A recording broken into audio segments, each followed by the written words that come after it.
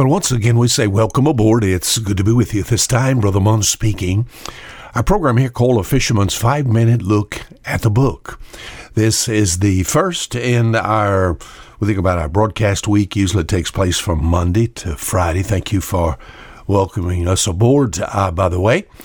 And we're going to begin in the book of Job. We're going to read some verses here in chapter 1 and get into some things about the life of Job that all may be practical enough as we make some application to me and you, all that it might help, it might encourage you, especially as a believer.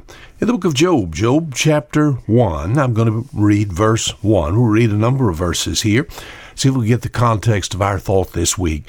We'll talk about a man that's hedged in. A man that's hedged in. There was a man in the land of Uz, whose name was Job. It said, and that man was perfect and upright, and one that feared God and eschewed evil. All the way down to verse 8.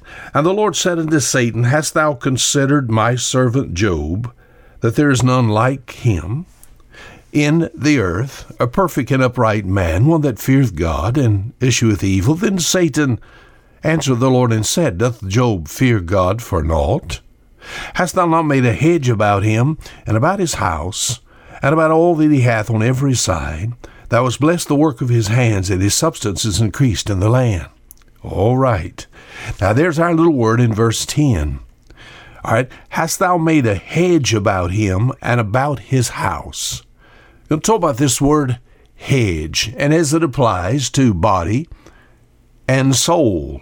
And then we'll see if we have this hedge also. Hast thou made a hedge about him? As far as this hedge is concerned, this hedge shows up in three areas of Job's life. In his person, hast thou not made a hedge about him? In his people, we think about his family, and about his house. And then his possessions, and about all that he hath on every side. His person, his people, and his possessions.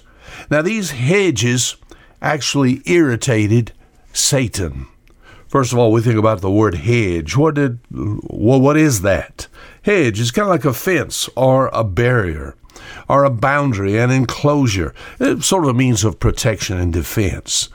It could be closely planted shrubs, physically, trees, stones, wood fence, hedge, wire, steel fence, hedges, fences. You see them around farmlands. You see them around houses.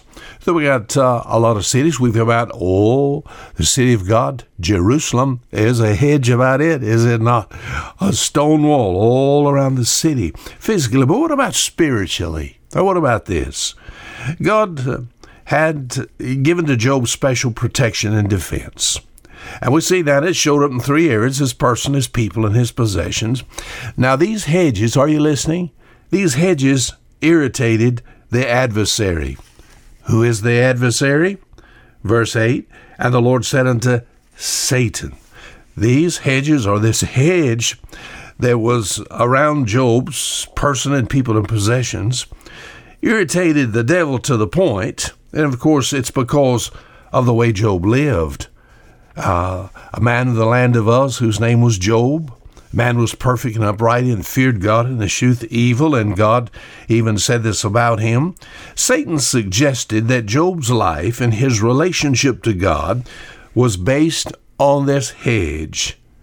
And what he did, he made an open attack upon his character.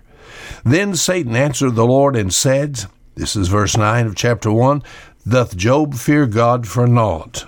What is being said here? This hedge brought blessing and fruitfulness and prosperity.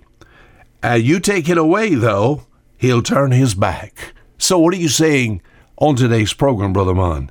Satan is saying that Job served God for what he could get out of it. Now, did you hear that? Job served God for what he could get out of it.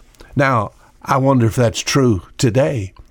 There's this so-called truth that's being preached around the world, is if you become a Christian, salvation gives you access to things. My friend, be very careful with this. I don't want to serve God for what I can get out of it. Does Job serve God for naught, a man that was hedged in. Until tomorrow, Fisher Munn saying goodbye.